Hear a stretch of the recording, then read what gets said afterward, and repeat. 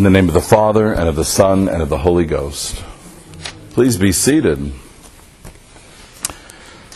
Today is the last Sunday after Trinity, Christ the King Sunday, the end of the church calendar year. The new church year begins next Sunday on the first Sunday of Advent. So we are concluding now the course that we have run through the Gospel of Luke. We've been reading through that Gospel for these many months, and now we're at the end. And what a place to end, with Jesus upon the cross, with the King of the Jews above him. This is a powerful place, and a powerful place to stand and to declare that Christ has fulfilled his threefold ministry. Christ had three ministries to fulfill. He is prophet, he is priest, and he is king. He is prophet, and he prophesied the ways of God and the coming of the kingdom of God. He foretold many things, and they were fulfilled. He is the priest. He offers the paschal sacrifice, the sacrifice of the Passover. And he himself is the lamb that is slain and offers himself as that sacrifice. He fulfills that again here on the cross.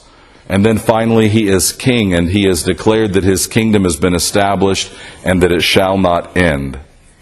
The two kingdoms that get juxtaposed or compared are the kingdom of God that Jesus has been proclaiming all the way through Luke's Gospel, and the kingdoms of this world, usually referred to plural, kingdoms of this world. And if you'll remember, it's the kingdoms of this world that Satan entices Jesus with. This is one of the temptations that we read all the way back in Luke chapter 4. I'll offer you the kingdoms of this world. And you'll remember that Satan uses the same phrase that the rulers do when he's on the cross. If.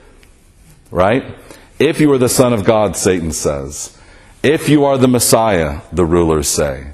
So they start with this if. They're trying to destroy Jesus' faith. They're trying to destroy his understanding of himself. They're drawing his purpose. They're drawing that ministry into question. And more than that, because Jesus can't be moved, they're questioning their own understanding of who God is. And we see so many people fall into that same trap in their prayer and in their relationship with God. They'll say, if you're God, if you're there, you'll do this. If you're listening to my prayer, you'll do that. And so people end up breaking their own faith and destroying their own relationship with God by saying, if you are what I want you to be, then I'll believe. If you are the leader of the kingdoms of this world, if you will give me power, if you'll give me fame, if you'll give me strength, if you'll give me money, if you'll give me all these things, then I will follow you. And so this if you will do what I want you to do narrative of the kingdoms of this world is begun with Satan in the wilderness and continues until Jesus is upon the cross. The kingdoms of this world, as is evidenced by Satan and what it is that he offers Jesus, offer arrogance and pride, to put oneself above another and to say that power is what we're after, that fame is what we're after, that money and greed is what we're after, and that these are the things that destroy and that bear the soul down into hell, is what we see when they're followed through to their very end. So we have the two kingdoms here that are juxtaposed, the kingdoms of this world and the kingdom of God. The next thing that we see in this enticement is that he's called King of the Jews. And again, while those that say, if you are the Messiah, mean to tear down Jesus and instead tear down themselves, so Pilate does the same thing when he names Jesus King of the Jews. He's trying to mock Jesus. He's trying to tear him down, and instead he mocks himself because Pilate gets it right. He is the King of the Jews. What he intended as mocking is actually the truth, that Jesus is the King. So again, in their attempts to destroy him or to tear him down, they end up destroying their own faith and making a mockery of it.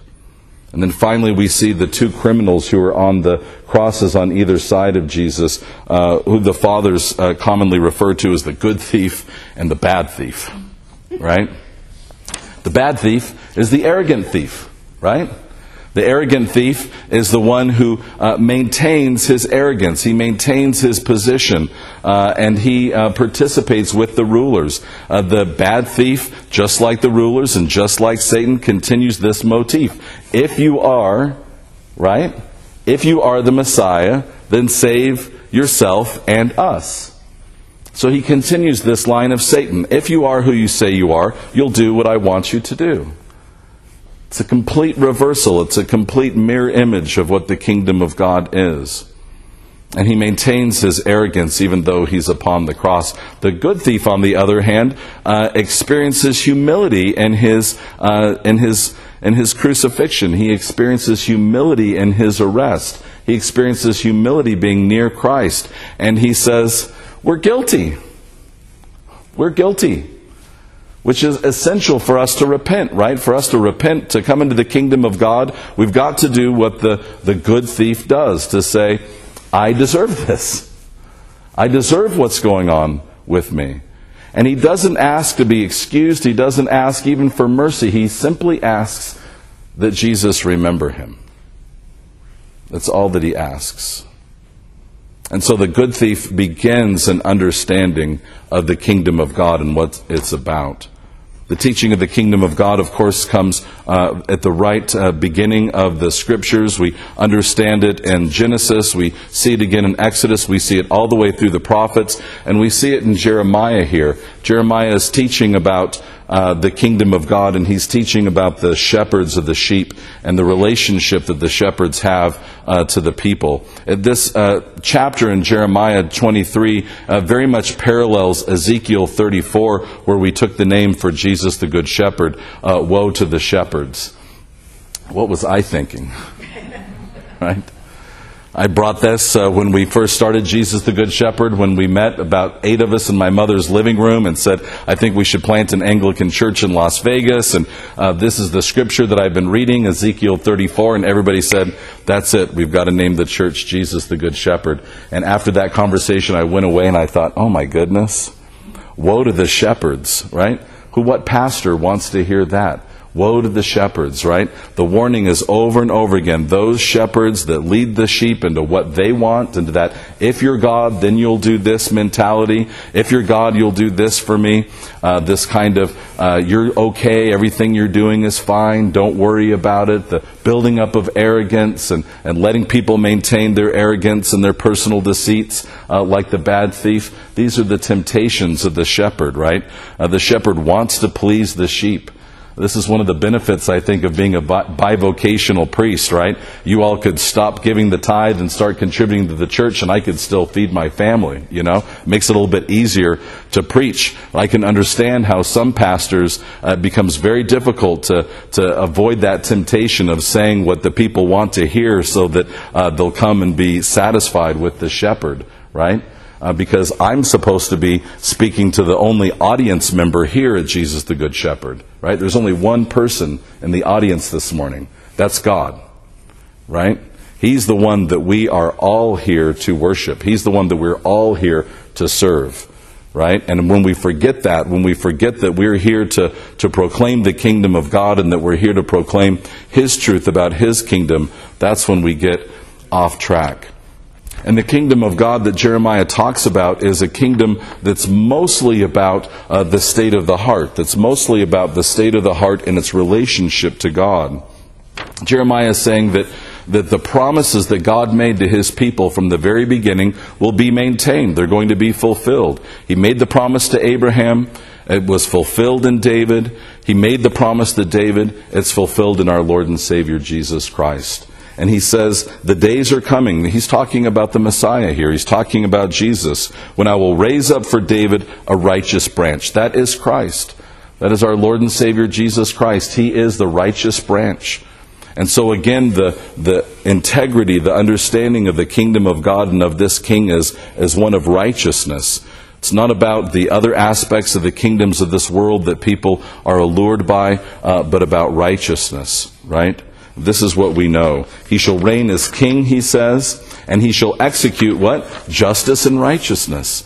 There again, these are the standards of the kingdom of God that we're looking for. That we're looking for justice and righteousness. Justice and righteousness are the walls that hold up the temple of God. Right? Justice is when there's an equal balance, when we know that we're going to get what we deserve.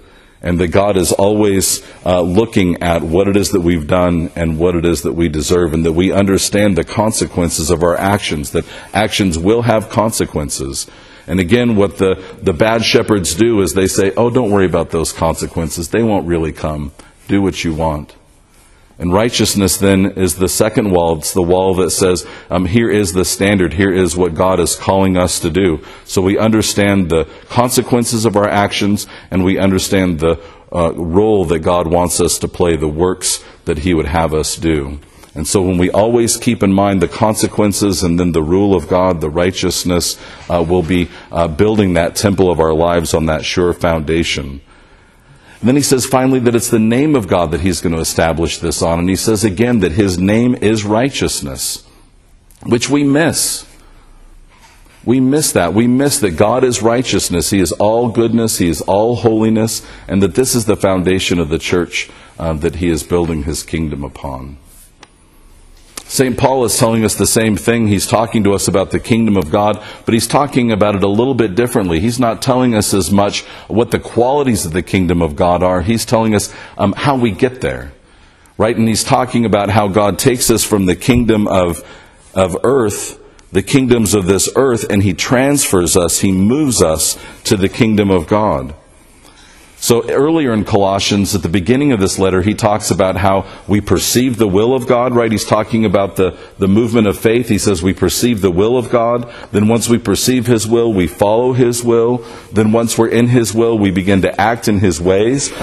And then finally, he says we become strengthened by God's power. So once we've discerned His will, once we've acted in His will, we begin to be strengthened by the power of God. And he says that it's God who has qualified us. Isn't that great? It's like in a race, you know. My kids were just at a swim meet, right? And what are you trying to do in a meet? You're trying to qualify, right? That's what we're trying to do. We're trying to qualify. We're trying to get into the main event, right? That's what we're all doing here, right? We're all here trying to qualify for the main event. We're running the race, right? We're looking at what's before us. We're looking at the race. We're looking at the distance that needs to be run. We've got to make a plan. We've got to know, how do I need to prepare for this race? And what are the tools I'm going to need? And how am I going to train? And then our goal is to qualify for the main event, which is to come into the kingdom of God. What St. Paul is saying, though, is that while we have to discern the will of God and we have to do that work that He's given us to do, he says, finally, it's God the Father who has qualified us. He's the one that qualifies us. So while we have to participate, while we're called to be active in this, finally it's Him by His strength that qualifies us. And again, he calls it an inheritance.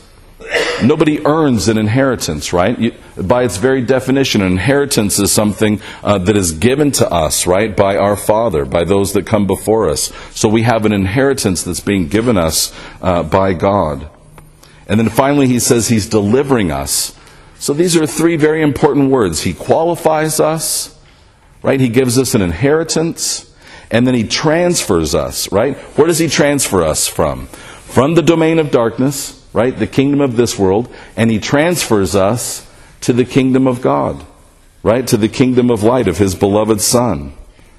And then once He does that, He reconciles us. So He takes us from the domain of darkness, He moves us into the kingdom of God, and then He says, let me see your books. Let me see your register. Let me see your checkbook. What do you have? And then we've got to be able to say in humility, well, I've got some debts, right? If we're the bad thief, we say, oh, don't worry about it. It's all right. Not a big deal. No, debts? What debts? Me? Did you see those other people? But if we're in humility, if we're willing to confess our sins, then we say, oh boy, debts, do I ever? Here are my accounts. Here are my books. Here are the things that I owe. Here's the things that I have done wrong.